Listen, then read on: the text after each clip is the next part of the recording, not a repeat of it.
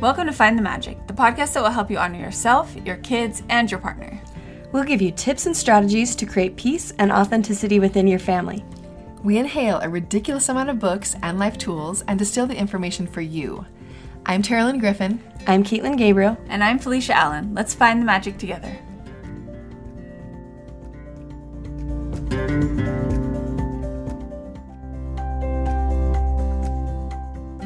Hey everyone, Caitlin here. I just want to thank you all for listening to Find the Magic. We are so thankful for you, our amazing listeners, and we think of you as some of our best friends. This was a review that I read recently that I absolutely loved. It said, "The only podcast I religiously listen to. This podcast saved my motherhood. I listen doing laundry, walking, making dinner, sneaking those AirPods in so no one bothers me wherever I can. The mamas are like having coffee with best friends. And can I just insert here, I love this. Amen. They keep it so real.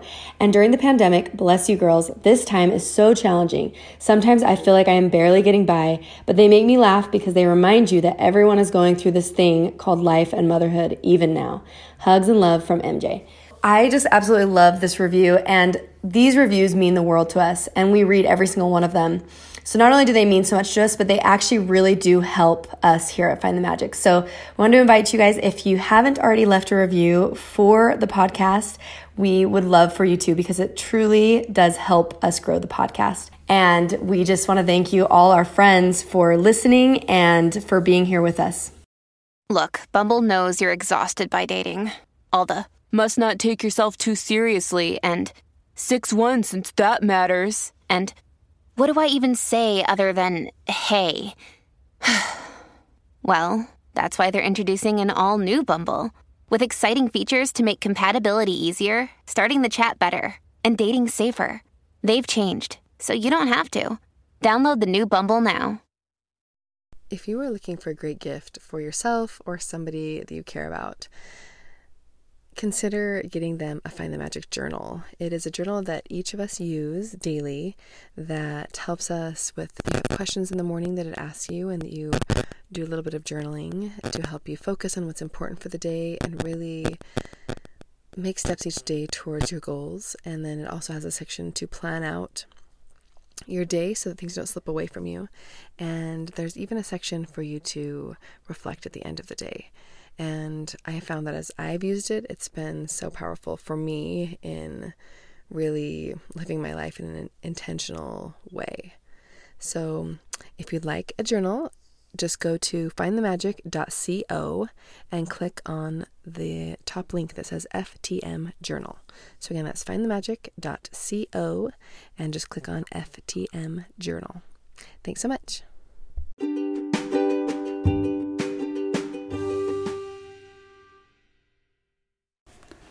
All right, everyone, this is Felicia, and I'm going to start us off with a facepalm to the stomach flu. It's going around. I thought it was just in our family, and then it's in the carpool, and then it's jumping borders. I don't know. And Caitlin has it now. And she's not here. She's not here. First adult to go down. We're sorry, Caitlin. Yeah, it's very sad. Jeff went down yesterday. My husband, yes, too. I forgot. So Jeff. We have two adults now. Two adults down. But most children, yes. All four of my kids got it 2 days ago. In one day. It was actually impressive. It was impressive. But I will say a high five to it being before Christmas. Yes. Because I really get sad when people can't come to the activities because of sickness. I know. Get it so out hopefully now. This is it, and then we're ready to party for Christmas. Just getting out the stomach flu before Christmas, you know. Making some room. I love it. Well, my high five goes to Felicia. Guys, I woke up to this. I was dreaming about this. And I woke up and was like, intrigued. High five. Anyway, and it is. So this is to Felicia.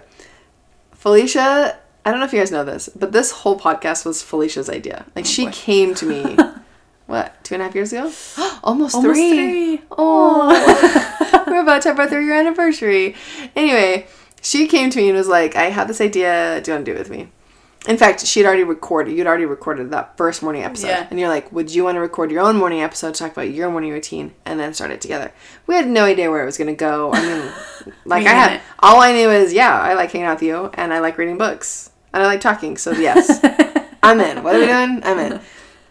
Anyway, so the words that came to my mind in my dream were Felicia is the one who heard this call. Like, it felt really poetic in my dream, but now that I'm about to say it, like, she heard, like, the beat of the drum. Like, she, like, heard it, and I didn't even know it existed. She heard it. She's the one who, like, it was her, just the whole idea. And I'm so happy where it's come. Like, this whole podcast. I had, again, no idea. I literally was just like, this sounds great. It sounds like something I would like. Yes, I'm in. And now here we are, almost 3 years later, doing something that all three of us love. I mean, I love the podcast. I love reading the books we read. I love interviewing the amazing authors that we have, or experts. I love all of it. I love now the hundreds and hundreds of hours that we've spent together at 5 a.m. doing this, all because you heard something that I didn't hear. I love that. So thanks for hearing that sound, that call that I didn't. Thanks for jumping on board. I didn't even know it was. It was one of those, like, you know, it feels like a meme. Like, it's like the thing like the goal I never even knew that I had, or the dream I didn't even know that I had. But now that it's here, it's like, this is a dream come true. I love it. But I didn't even know it was an option before. I feel that big time about the podcast. It was sort of just like winging it at the start, like, but now every single week I'm like excited. It's a little fire to stoke. Mm-hmm. Yeah. Oh, I love that. That's cool. That was in your dream. Yeah, seriously. It was, and again, it sounded way more poetic. The line that was in my mind, it was like repeating in my mind, was Felicia heard this call at the beginning, and now she's the one who, like, still hears, like, the sound of the drum. It sounded really poetic, and now that I'm saying it, it's not quite as poetic. But, you know, in dreams, things are really great. So I love it. I think it's poetic. And there's a little, you know, Henry David Thoreau, drum beating, walking, you know, that kind of feel. But are you reading that book? No. What book? His Journal. Have Walden? you read his journal? Not Walden. I think it's called The Journal of Henry David Thoreau. No. And I haven't read Walden, but if any of you are into this type of reading, I just started the journal, and it's very like, so it's just like his journal entries condensed over like his lifetime. And it's really interesting how he is so poetic from like young. It's more, for me, I can't just like read it through. It's like read a page and like digest it type of a dose. book. Yeah. But it's really good. No, He is just so great. poetic. Yeah, his writing's beautiful. Like, especially connected to nature. It's like, oh my gosh. Anyways. Mm-hmm. Yeah, his nature writing Really is great. We'll link it. His writing, well, and Ralph Waldo Emerson were my favorite first, like, transcendental writers that I read in high school that really impacted me and the way I look at writing. Although it's funny because now that I'm an adult, the more I learned about Walden, the less I realized it was like less wild nature than I thought. Yeah. But still, the writing's beautiful and the thoughts are amazing. Yeah, totally. So, okay. Well, we today are answering some listener questions. So we get questions on Instagram, in all of our individual pages, and our Find the Magic podcast page. We also have questions on our reviews. So these are all great places if you guys want to ask us questions. We just keep a bank of them, so we don't really respond so much right then, because that would take forever and it would be like our full-time job. But we just keep, like, when we get questions, we just kind of keep a little list going of them. And then when we have common themes, we put them together and we just do kind of just answering the questions that come up. So, and it's so fun because there are themes. There's always themes. There always are. It's interesting. So these ones we chose are kind of representative of a lot of questions that we got. But the first one is talking about friendships. This one comes up a lot. So here's the question. I was wondering if you could touch on how to navigate old friendships when you have babies close in age and are parenting completely differently from each other. So, first of all, you're in good company. This happens all the time.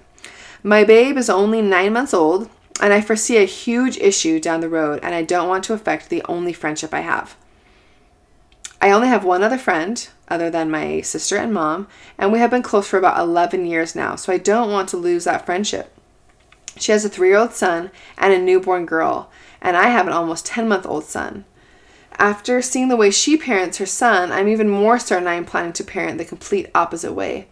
The 3-year-old is not being taught boundaries, patience, or how to be respectful. For example, he's given anything he wants if he cries loud enough to get it. She often tells me that I will do the same thing because that's the only way to get them to stop. Although I have not been through what I know will be a trying stage of motherhood, I plan to approach this very differently, and I feel that this will create a wedge in our friendship when my little man is or isn't allowed to do something the other is. For example, like watching TV, eating unhealthy foods, not respecting people, toys, etc. So my question is, how to navigate this with grace? I have already tried to send her resources when she's expressed that she is having trouble with something, but for the most part, she's not interested in what I have to say about it. I never offer any advice unless warranted, which I do understand since I have not been in her shoes. So there's a lot here to kind of unpack. My first thing that stands out to me here is I've already tried to send her resources when she's expressed. That's something that when people ask for specific advice, yeah, there's nothing wrong with offering. How did Claire Canfield from our episode on conflict call it? He called it feedback, not advice. He said advice never works. Feedback, when asked for specific feedback or did he say information? It's information. When somebody's asking for information, sharing information can be super helpful because we do have access to podcasts, books, stuff that's like, I'm so grateful that when I have asked somebody, they've been like, oh, have you tried this? And I can read a book or listen to a podcast, and it's really helpful to me. However, if you're just offering stuff, I'm glad that this girl isn't just like always giving advice about parenting, because parenting is one of those things that we are all really, I would say, with few exceptions, most people who we come in contact with are trying their best, right? There are totally exceptions to that. But, in my own circle, most people are just doing their best. So if you're, I think it's important to realize that we can't control how other people parent. And so wanting to try to have their parenting match up with our parenting is just going to be an exercise in frustration, right? Totally. So just because somebody else is parenting differently than you can just let that go and you parent your own kid how you want to. And then you can allow this letting go of this need for control. Because I think a lot of times we think if somebody's not parenting the same as us, it's going to totally affect our kid or whatever. But guys, kids are smart. They know, my mom doesn't give me the iPad in the car, and his mom does give him the iPad in the car, but it's not going to change my situation. Totally. My kids, it's funny. They rarely bring it up, but every once in a while they'll be like, oh, well, this person lets them do that. And it's not even a thing. I'm like, that's never been a thing. That's the beautiful thing about boundaries. Yeah, it doesn't even matter to me what somebody else does. So, right. And they get that. So I think, first of all, my first piece of information or advice you're asking for here would just be to realize that it's okay if she parents totally different. It's not going to affect the development of your own child. Right. So you can totally just let her go, and you just model what you want in yours. And it really creates a lot less conflict in your friendship when you're not worried about that. Even when, for me, there's been a few times where I've had really close friends. For me, it doesn't bother me if they do different things with screens and stuff. If it's just on their own time, I don't care. But it is hard for me when there's a lot of shaming. It hurts my heart when I'll hear a parent say something really, really, that to me sounds damaging to their kid in front of them. There's been a few times I've actually wanted to cry. But when it comes down to it, I can't, besides offering and modeling, I really can't. I can't control it. You know what I mean? I can't be I think that the terms you're using are not very helpful. What am I going to say? Unless in a one-on-one conversation later. Anyway, I'm getting off into the weeds here. What I'm saying is we've all experienced, it's going to be part of your parenting experience where people are going to parent different than you do. And really what you can do is model and set your own boundaries. Totally. And that's all you can do, right? Yeah, and I think what you... And set your own boundaries, with your own kids. Not set their boundaries. Yes. You just decide how you're going to parent your own kid. Yes. And not worry about that. Anyway, sorry. No, I think that what you touched on with when they come to you, I think oftentimes when I have this situation, what I try to realize is that, and it sounds like this is probably how you feel too, your 11-year-long friendship is the most important piece, and it feels like because you're parenting differently that's going to hurt your friendship. But I would just my advice would be it doesn't have to, and it cannot by you. Like, if you can let go this like tightness you're feeling around this and realize you can maintain your friendship even if you're parenting differently. And that's probably the most important thing for you, is to maintain that friendship.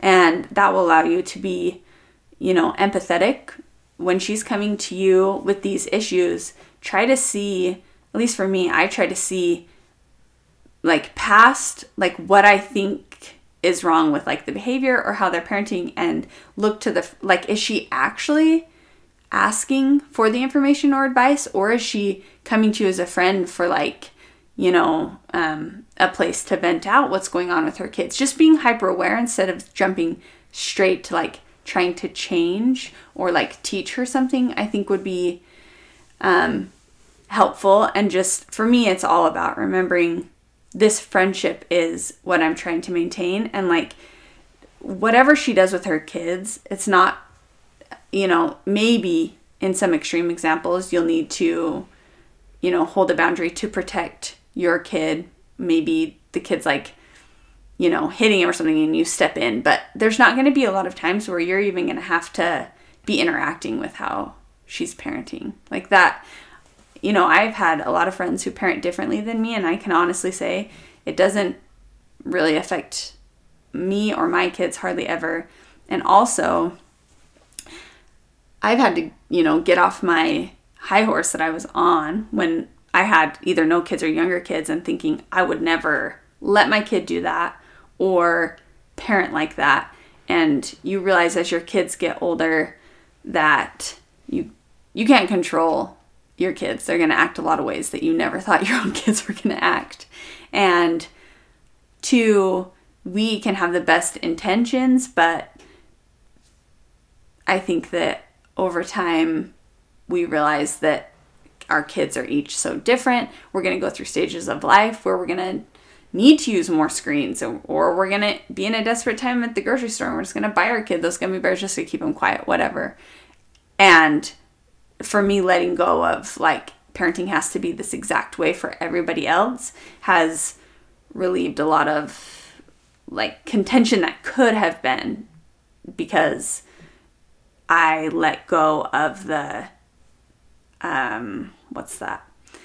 that really high expectation. I think it doesn't serve us in parenting, because it's so, we never know what's going to happen. So to let it go a little bit sometimes. Mm-hmm. Yeah. And the specific things she brings up here are watching TV, eating unhealthy foods, not respecting people or toys, etc. So just to break that down a little bit, if those are your concerns, then you can always, because the great thing about friendships is that for the most part we don't live with our friends, right? So it's just at the park or wherever. So for example, if it is a screen thing you're worried about as your kids get older, then yeah, make sure you're at the park instead of in their basement. Right. When you get together. Eating unhealthy foods, that you just have to set your own boundary, whatever you decide. For me and my kids and friends, when we go to the park, because it's mostly, honestly, when I'm with friends, it's usually worth the park. Right. Because then they can just dig and make messes or whatever. I always just, whatever food everybody brings, we just share it. And I don't limit my kids at all on what they can eat there. Like, I'm not like, oh no, don't eat this is our food. Don't eat their stuff because they brought it. You know what I mean? Like, for me, it's just, it's part of the fun of being there. Is so if a person brings something that I normally don't buy for whatever reason, it's, for me, it's fine. Yeah. But you got to choose for yourself if that's okay with you. But I like the not power struggle of just, I don't really police what my kids eat if we're just all together as a group. Right. And then not respecting people or toys. Okay, I just want to point this out, that this is one of those things that when you have a baby, it feels like, yes, you hope your kid is never going to use that grumpy voice with somebody else. But kids, they are at some point in time going to throw a tantrum. In fact, I can guarantee, I can just say this with certainty, that there's no question, you're going to have a kid sometime when they're playing with somebody else. A kid's going to have a toy that they want, and toddlers lose it. Like, that's what they do, right? Throw it, forget and so what you can do is you can manage, and we have all sorts of, we'll link the episode to this one, but like how to navigate tantrums, how to see them as something that you don't have to necessarily like stop, but you can allow and not worry about it being a reflection on your parenting, because people interpret tantrums as being disrespectful, but tantrums aren't disrespectful. They're a kid who doesn't have control because they're a toddler frustrated about something. And so anyway, what I'm saying there is this also will apply to your own child. As your baby gets bigger, it'll probably be a reframing of what you even see respectful as. You know what I mean? Because I do actually remember before I had kids and when I had a baby, like I thought tantrums were just disrespectful. Like that's just bad. Gotta control that. That's just bad parenting. If you have a kid who is like hitting their fist on the ground, you got problems. And then I had children who were toddlers, and I realized, and did a lot of research on it, and I realized, oh, it doesn't mean, now there are a lot of things we can do to make sure they're not having tantrums all the time, and they're not terrors, as we would say. Ooh, I shouldn't have used that word actually, but there are a lot of things we can do, but to say that we think that that's never going to happen isn't. So also there's just some reframing there. And even with toys, there's sharing issues that come up. And that's actually a really cool thing about being humans, is that we have to interact with people who do things differently than us. And our kids learn the same thing. Our kids learn how to manage. In fact, there's been times where we have left the park when my kids were really little, and they'd be like, whoa, that kid hit a lot. Like, I didn't like being around him, right? And they learn. They learn from other people who do things differently than them, what they like and they don't like. And you can have really cool conversations. Or that, that hurt my feelings when that person wouldn't let me play with them. And you can have this great conversation of, yeah, that does hurt your feelings when that happens, right? So even though I don't want my kid to be the one leaving somebody out, when somebody else does that, although it's painful, there is something to be learned from this. So I would say, yeah, totally. You can still have a wonderful friendship and parent completely differently, and not even have to be a thing. By allowing them to parent how they want to parent, you model how you want to parent in a really just loving way, and know that you're going to learn from each other. And that's the cool thing about being moms together, is that stuff does just come up and you can talk about it. And I mean, I'm so grateful for my mom friends and the advice. When I ask for a specific issue, I have had friends give me really great resources. And when I say, I mean, Felicia, right here, we've spent we've spent hundreds of hours just doing this podcast, but that isn't even the hundreds of hours we've also spent at parks while our kids are playing. And we'll ask, it's so great to be like, that didn't really work, like what's happening here? Do you have any advice about this? I'm having a hard time with it. I mean, that's probably 80% of our conversations. So true. We just sit there and talk about what's working and what's not working, So it's a great thing. It's a great thing you have a friend like that, and it's okay if you do it differently. Yep, I would agree. All right. Our next question is from Hillary, and I'm loving this question for this time of year.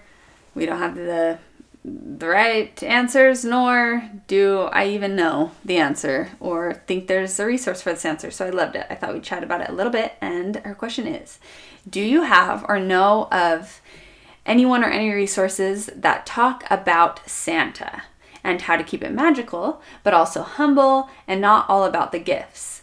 I am 100% on board with the magic of Santa. I love Christmas, but how can we keep it humble and respectful, or respecting that other families all don't get the same, and make Santa not just about the gifts? Love this question for Christmas season, and I think this is such a tricky question, because I feel the same way as Hillary. I love the magic of Christmas, but I do feel that disconnect, and I think I feel it really strongly because growing up we didn't have big Christmases. That seems like a weird word. Christmas-eye. And I don't know. I don't remember feeling like the magic of Santa. And it's probably because my mom was in this situation of, how can I build up all this magic around someone who brings you all this stuff you want? And that's not going to happen. So I think that I'm really sensitive to this. And so I will just share what I do with my kids. And that's all I have to give. So for my kids, they do, I feel like their perception of Santa is from the world and like media, movies, Santa at the mall. Like we're not like, okay, tonight I'm going to teach you about Santa, how magical he is and what he does. I just feel like, they've gotten remnants and we don't go out of our way to be like, Santa is not real. And I know there are people who do that and that might work for you. I don't know. But for us, we, our kids write a letter to Santa, which is very helpful for me because then I know what they want. And they believe that Santa brings them one present and everything else is from our family. I like that because I think that so we usually do like a foster kids Christmas, and I love that they're learning, like not everybody has the same at Christmas, while it still holds on to a little bit of that magic of Santa still coming, but not the expectation of just this giant smorgasbord of all the toys they've ever wanted from some magical creature and no money's involved. So I feel like so far it's worked for like the balance of what I'm trying to teach, but maybe I'll go down the road and I'll change it. But that's what we do right now. Yeah. I do it really similarly to Felicia. We have Santa brings 2 toys, and it's not toys, 2 things. They get to choose the items in their list that they send, and then everything else we give. But even as I say that, it's like a handful, of things that they get on the side of that. Just, they always know that I'm going to get them a book because I love books, and, something like that. But there's not really a ton. And for me, same thing in that I've never gone, just because it doesn't resonate with me, to like, I don't spend a lot of time of being like, if you don't believe in Santa, then you don't get presents. And like, we really do just get the message of Santa through the different shows that we watch at Christmas time that we love. And it's kind of fun because every show and book we read portrays him totally different. So they're already kind of getting the message that it's mythical. Yeah, this might be, you know what I mean? But and I know, and I do respect that some people don't like even having Santa be a part, and some people are okay with the magic of Santa. I'm totally okay with the magic of Santa. And the idea that as they get older, they'll realize he's not a real person. But I think that we can bring, I love Harry Potter. I just love magic stuff, even though I know that I think that in our imaginations there is something beautiful about magic. So I'm okay with the magic of Santa. Right. But I like our Santa because it is. Every family does Santa differently, right? And I think it's great. You just choose what resonates and aligns with you. And for me, I do like that our Santa just brings 2, because it does make, and I love that Felicia mentioned the helping kids in need, because I think that more than almost probably anything else we just mentioned would help a child know from a place of humility that we should be grateful that we're even getting presents on Christmas, right? Totally. Instead of this idea of entitlement that we don't want. We don't want entitlement and materialism to be the main focus of our Christmas. So I think helping somebody in need, realizing that, not everybody has a family who can have this happen, like to get the things you need. I don't know. I think that of everything you just said, that to me is like resonating. I actually want to pull this Christmas season. How can I help my kids with that? Because otherwise it does kind of feel like what do I want? What's coming to me? You know what I mean? And we do a lot of service within our family, like we serve each other. We do a little like where you pull the names and serve somebody. But I think recognizing that other kids don't have that, I think is really, really, really valuable, because it makes them grateful for what they do have. And it also maybe makes them more sensitive when they're with their friends or at school. It changes the way they talk. Totally. So I don't know. I think that's and I love your perspective as a kid bringing that to us, because I think that having experienced that, not having that like abundance at Christmas time, I think is really powerful, and it gives you a perspective that makes us help us see and not just get so wrapped up in our own individual stuff. Families, and it makes me wonder what, because I remember going to school and everybody would be, tallying up what they got for Christmas, which I don't think that that's wrong in any sort of way. I think that's totally like natural and fun for kids to do, but I remember really avoiding those conversations. And I wonder, like, just if that realization would help my kids be more sensitive to others, because I don't hold it against kids when they're not holding, you know, like they're raised in a, like we are raising our kids with, we want to give them what they need and some of what they want, and I think that's really beautiful, and they are not like spoiled and ungrateful. Like, this is their life that they know. And but how can we bring some awareness to other people's circumstance without like the you're an ungrateful, like you don't even care about everything you have feeling. I don't know, but like where's that balance between those two? And yeah, I think what you're saying about serving others and seeing others' life circumstances can be really helpful in those situations. Okay, hopefully Hillary, that will help you. I know your kids are really little, because I know you, and I'm not sure if that is helpful when they're tinies, but maybe just lowering like the expectation of Santa. In fact, I read this really good book that at the end I was almost like, it's not even, I don't think it's supposed to be the point of this book, but I'm almost like tearing up, because if I were a kid who didn't have big Christmases and I read this book, I would love it. It's called What's Inside Santa's Bag, I think. I'll find it and link it. But it's really cute. It's all about a little lamb who goes on an adventure inside Santa's bag. And at the end, Santa puts him back in the little kid's stocking. And he tells the little kid all about his adventure. Now, just surface level, you're not thinking this. But at the end, I thought, what if I was we had a year where my mom repainted. She spray painted really cute our bikes that were already ours, and I knew that. But if I love this book because it could be a cool reframing, like if their same toy is repurposed, or like even just a sweet in my stocking is my same stuffy, but he just went on an adventure in Santa's bag. Like that was like that's what the book made me think of, like the magic of it for a kid who maybe, I don't know, it's just a really sweet book. And like in the book, Santa brings one present to each kid, and it's like a really small thing.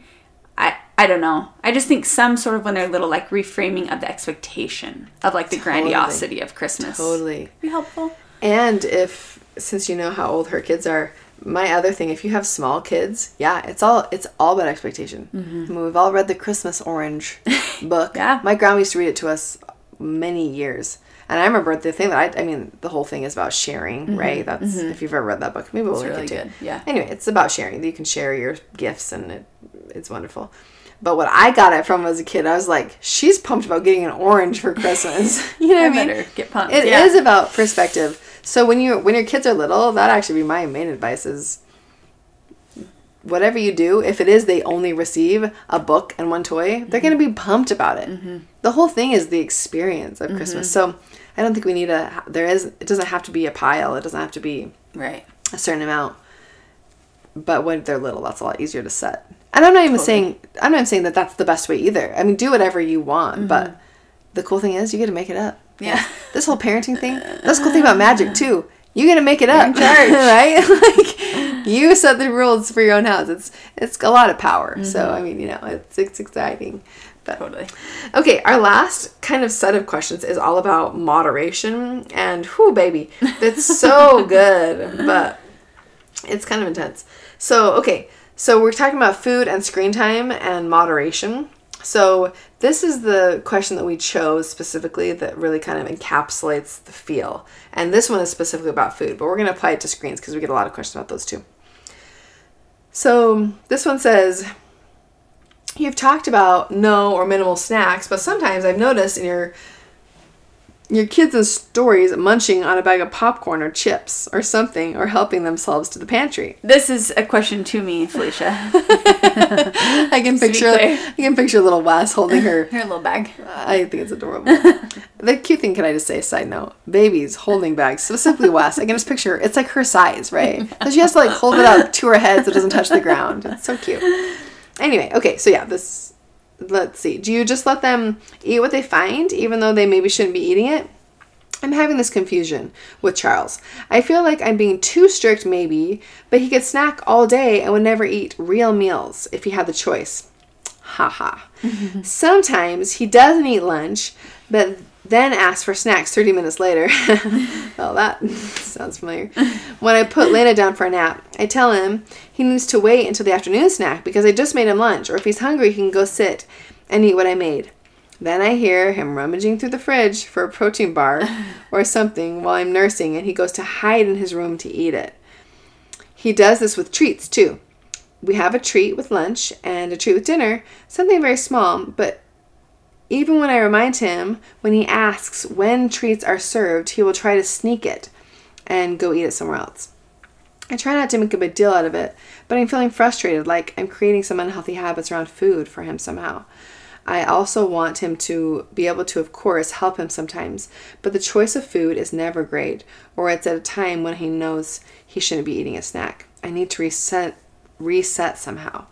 I'm loving that this mother is recognizing, first of all, that when a kid is hiding stuff, that is a really strong signal to us that we need to reset. Mm-hmm. So, because the fact that he's feeling like he needs to hide, I love that she's just aware of this. Like, I don't want to be setting unhealthy things, and having him feel like he has to hide food is for sure, going to be something that we don't want mm-hmm. in his little mind. So I love it that she's aware of that. She's noticing he's hiding. So what do we need to do here? So first of all, I'm so impressed with your awareness there. And I also just want to let you know, before we really dive into this, that you're not alone. I cannot tell you how many times my kids have said, I'm hungry. And I say, we're eating in a half an hour, but here's some, apples that I've cut up for you. If you want them before dinner, you can totally have them. And this is what they say. I'm not hungry for apples. I want Oreos. I mean, so classic. We've all, and I've actually experienced that myself. I'm not hungry for that, but I'm hungry for this. Or even after I eat, sometimes, like, I'll drink a smoothie, and I love my smoothies. Mm-hmm. But sometimes it's just not enough chewing for me. Yes. And I'll be like, so I'm not hungry.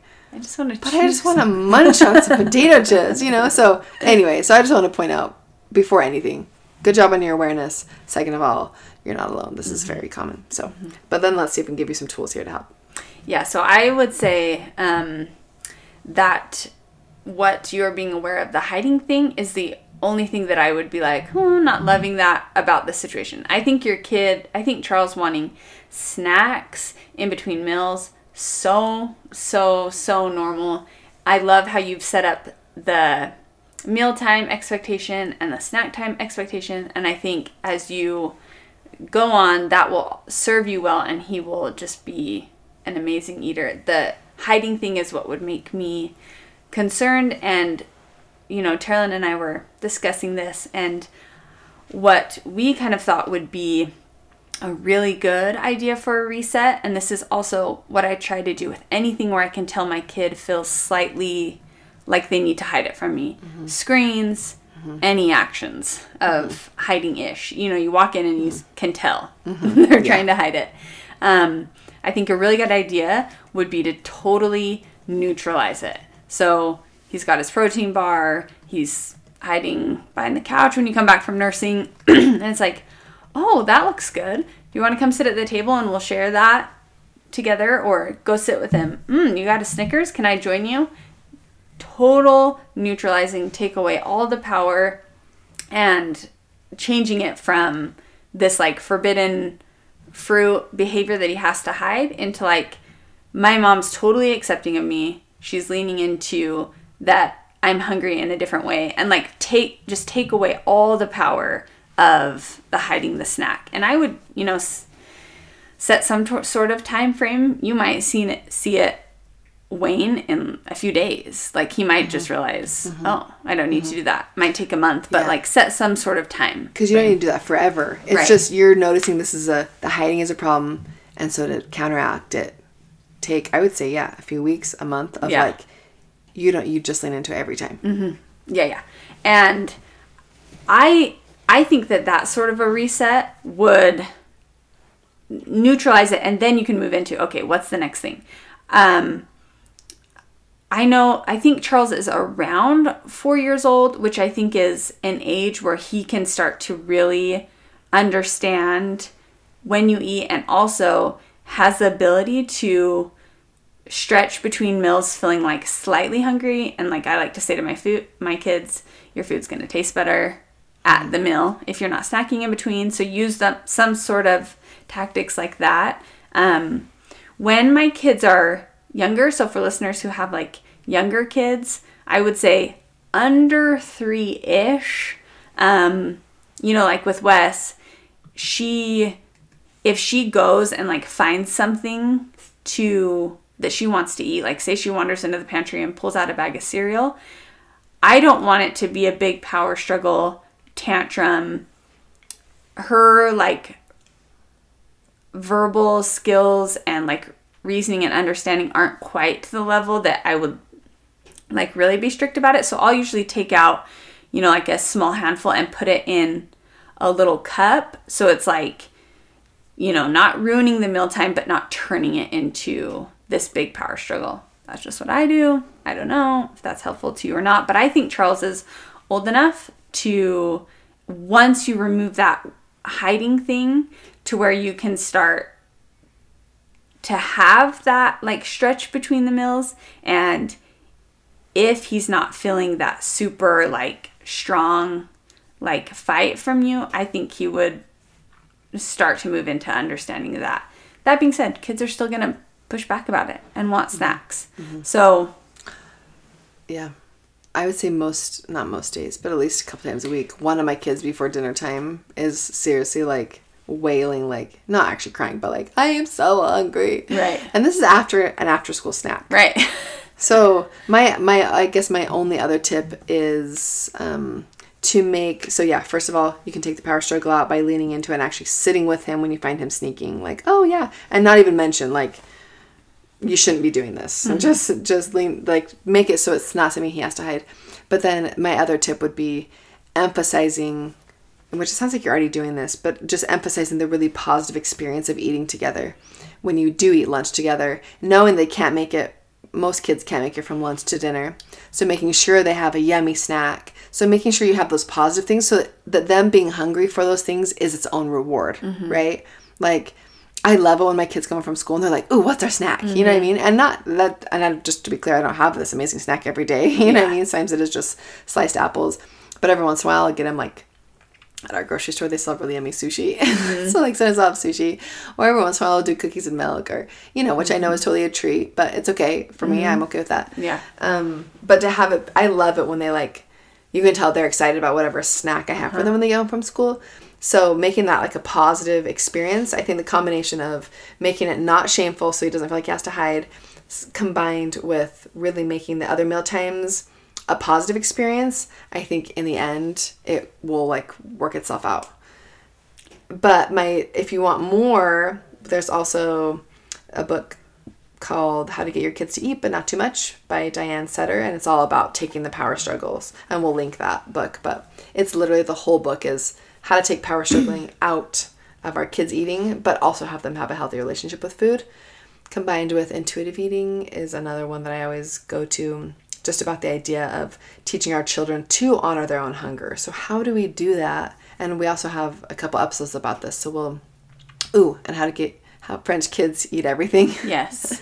Yeah, because they really focus on, they do no snacking, which in my house, my kids have access to snacks, but it's not like a hard, like, policed situation, right. But I do just try to emphasize the actual meals. And I actually say, if when it's close to a mealtime, I always say, if you're starving, you can totally have an apple or these carrots, but no, we're not going to eat Oreos right before dinner. Yeah. Like, we're just not going to do that. So that's, a time where I'm pretty strict about it. But those are some really good books if you're wanting like a little bit more in-depth or more tools there. But it sounds like you're doing a really great job at having positive meal experiences, and you're recognizing that you don't want him to hide it, which I love that you're being so aware of that. But that totally goes along with, and even this, I don't know, with sugar. I don't know if I'm doing this right, guys. I really don't. But I grew up in a house where we had a candy jar always, and it always had candy in it. And I rarely even ate the candy. If I wanted it, I'd eat some. But like, I really didn't eat it that much because it was just there. There was no police on it. There was no lock on it. There was no nothing. There wasn't even times a day that I could or couldn't eat it because they're just pieces of candy. Like, I'm not going to fill up on a dum-dum sucker, right? And my mom, I loved it. Like, I actually think it really helped me have a really healthy approach towards food because I wasn't overly obsessed with sugar because it wasn't this forbidden fruit. Nor was I a sugaraholic because it kind of lost its, like, it wasn't that exciting. But my friends who couldn't have sugar at their house, they would come to my house, and I remember watching them being like, you guys have a problem. You know what I mean? You're really into our candy. Like, they were just like, they would, and candies that aren't even good. Like, I don't want to offend anybody here, but like a Baby Ruth, like, they'd be eating it, and I'd be like, oh, gross. And they just, because it's sugar, so they'd like, and they would totally like hide it because their parents wouldn't let them have it. So because of that, I don't want my kids to feel like they have to hide. My husband's he had a friend growing up who his mom won't let him have sugar, so he hid sugar cereal under his bed at night so he could eat it in his room, right? So that's not, we know that's not great healthy behavior. So I don't know if it's the right thing to do. Honestly, I don't know what the treat jar, what's the right thing to do. That's what I do. I do have a treat jar. I think my problem is I think I just put too many good treats in it. I think I need to put more Baby Ruths. More Baby Ruths. Less Reese's. Yeah. Less Reese's or something, because I'm not sure if I have that down correctly, but I know that my goal is to have my kids not feel like the food is a power struggle. Yeah, I want them to learn to honor their own hunger. And I also want them to learn, like for me with my own body, I don't like how I feel after I eat just a bunch of candy. Yeah. So it's my body that's telling me, right? That's my goal in the end is that they are on the inside feeling, because I am offering them enough really healthy, fueling foods. My goal is for them to be like, you know what? I felt great after I ate the avocado. And so that's what I'm going to start craving. You know what I mean? Because that's how I feel for me. Like when I drink my smoothie or whatever, I love how my body feels. So that's the reward. I want them to trust their own hunger. And I, you know what I mean? So totally. In order for them to learn how that trust, though, one thing I know for sure is we do have to remove the power struggle.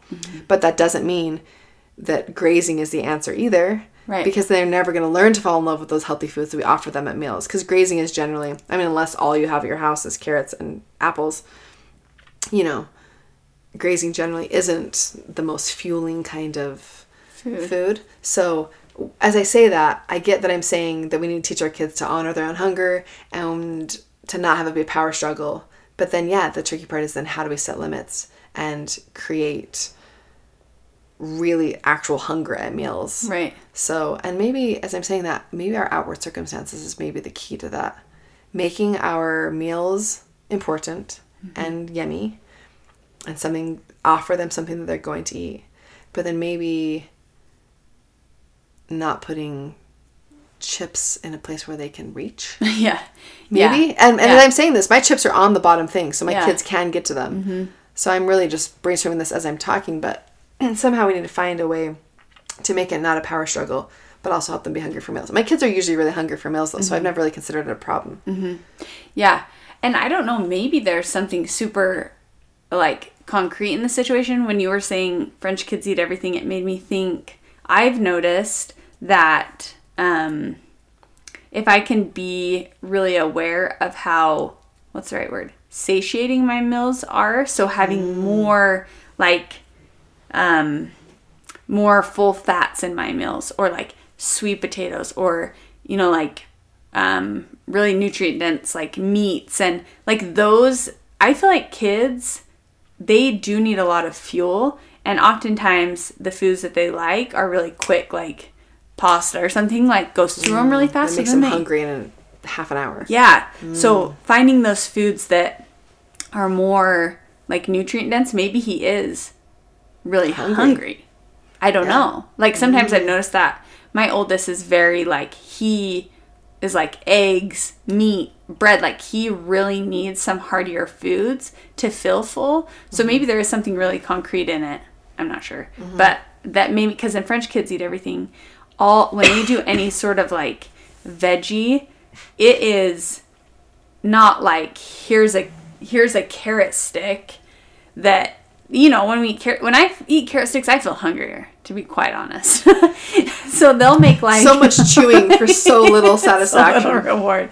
You know, they'll have like broccoli with a really good like butter sauce or whatever, and obviously makes it way yummier. And also maybe he is just like, I need a little more like food that is filling me. Yeah. But that just made me think. I feel that in myself, just as you said that.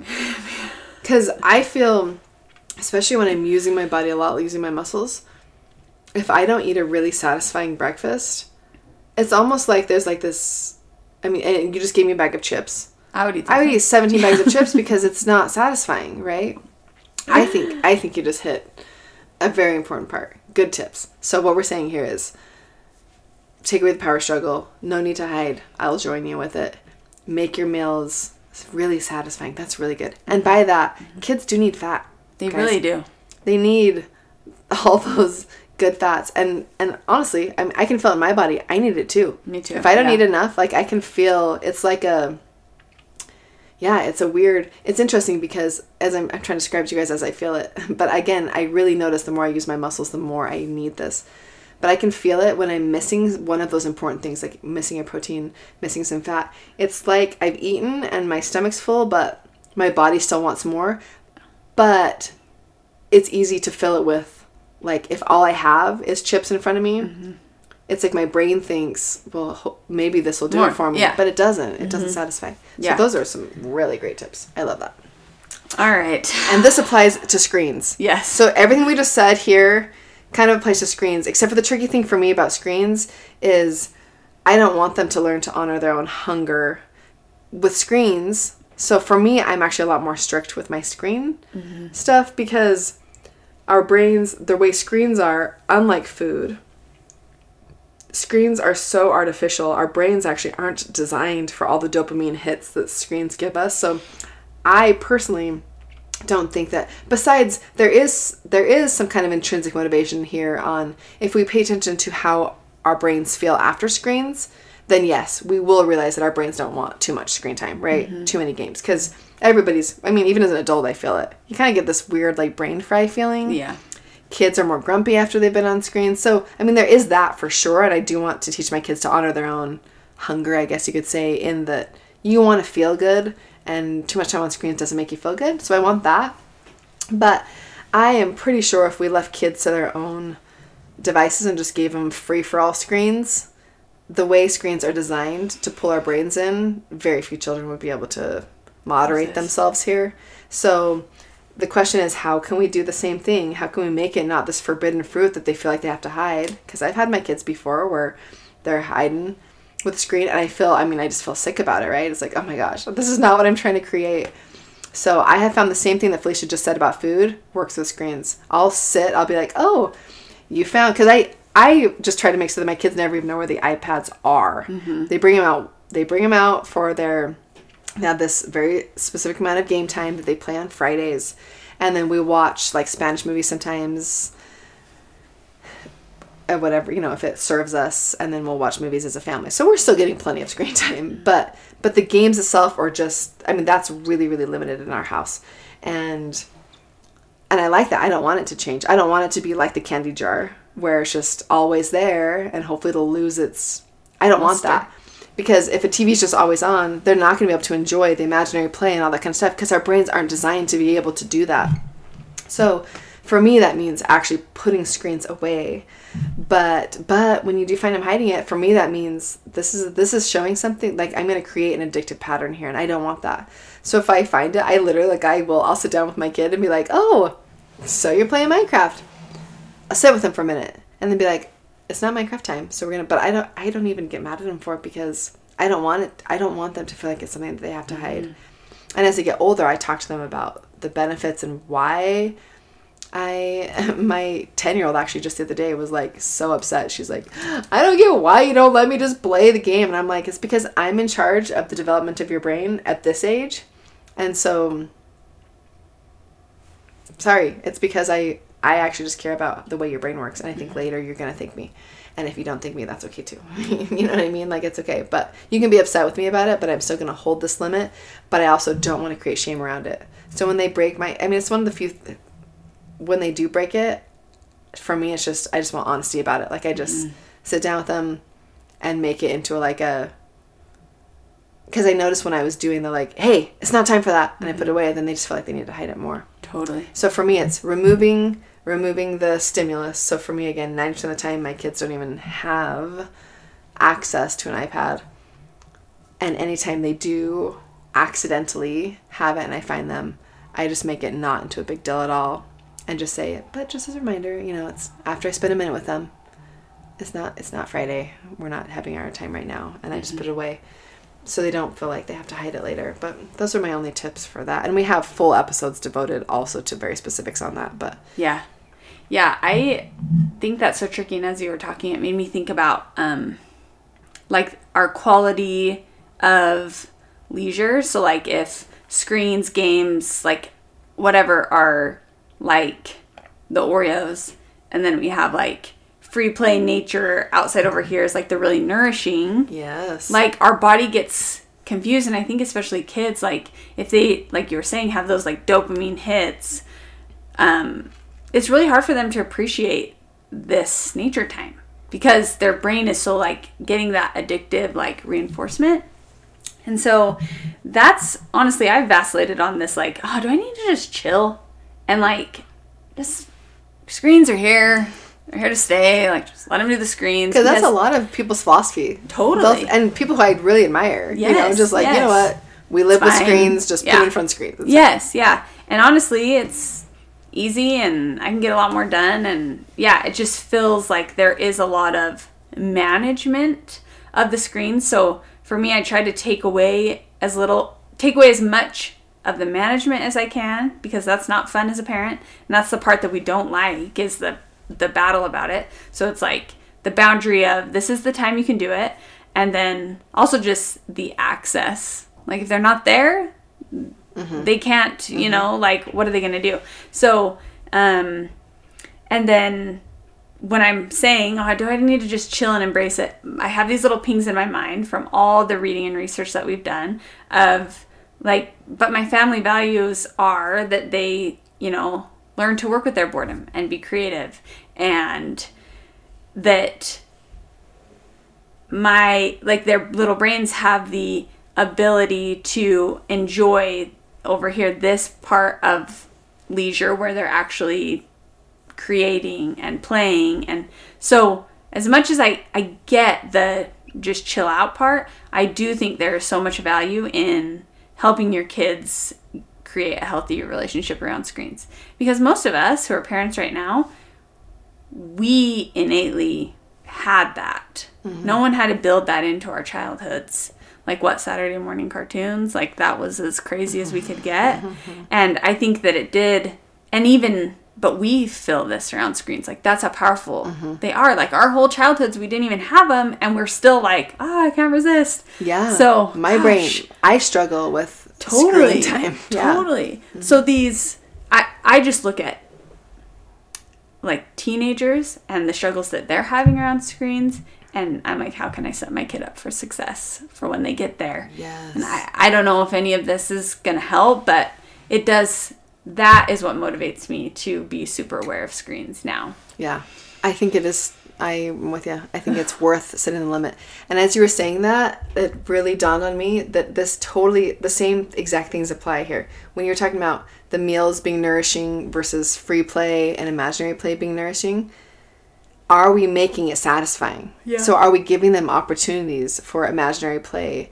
Are we letting them go outside and spend time out there? Because it's those other things. If they're literally just sitting in a room by themselves, well, that's imaginary play. But are we giving them opportunities / encouraging them to develop that? Because if they do, that stuff is satisfying to their brains.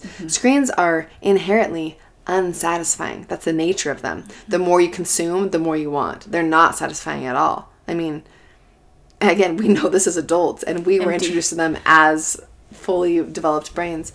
But especially for a kid's developing brain, there's nothing satisfying about screen time. You're never, like my kids never, when their timer goes off on Fridays, are like, oh, they're good. Like, great. That was great. Every single time. They're like, you can tell about to say no. And then they look at me because they know if they complain about it, because that's part of it, is when the timer goes off, you just got to be done. So they're like fighting with themselves, like, no. But, and then they're cranky for like a full hour. I mean, we pay for it every time. True. I mean, I've actually considered, do I just need to just altogether to get rid of it on Fridays even. But what I'm saying is, screens are not satisfying. So are we giving them chances, just like are we giving them opportunities with food to be introduced to really satisfying foods? Are we doing the same thing with their experiences? Are we giving them chances to learn what it feels like to be satisfied with being by yourself, in nature, with friends you love, connecting with other people, that kind of stuff? So I really think it applies the same thing. If they're hiding stuff, that means they're feeling a little bit of shame. How can we do that? Take away the power struggle. But then set a limit, right? And are we giving them chances to be nourished physically and with their minds? And that includes good, real food and real experiences. And screens are not real, guys. Right. They're not. Yeah. They're just, everything on them is fake. I mean, even our own stuff. We'll put the link. We have a whole episode just on our own. I mean, I hate to break it to you, but social media pictures aren't real. Like, they're not. Like, most of what we engage with, even people who are really trying to be real, there's no way to know a person all the way online, right? So it's just, let's tether ourselves to real things. Yeah, for sure. I second all of that, and it's tricky. We're with you. I think there's also the element of really lean into that and value their boredom and the friction that comes with it. And instead of using the Band-Aid of the screen, letting them work through the squabble or not knowing what to do or that itch right before you are creative, I think is so important when it comes to screens. All right, guys, love your questions. They're so great. Remember, you can leave us a question in a review or on Instagram, and we appreciate them so much. Let's find the magic.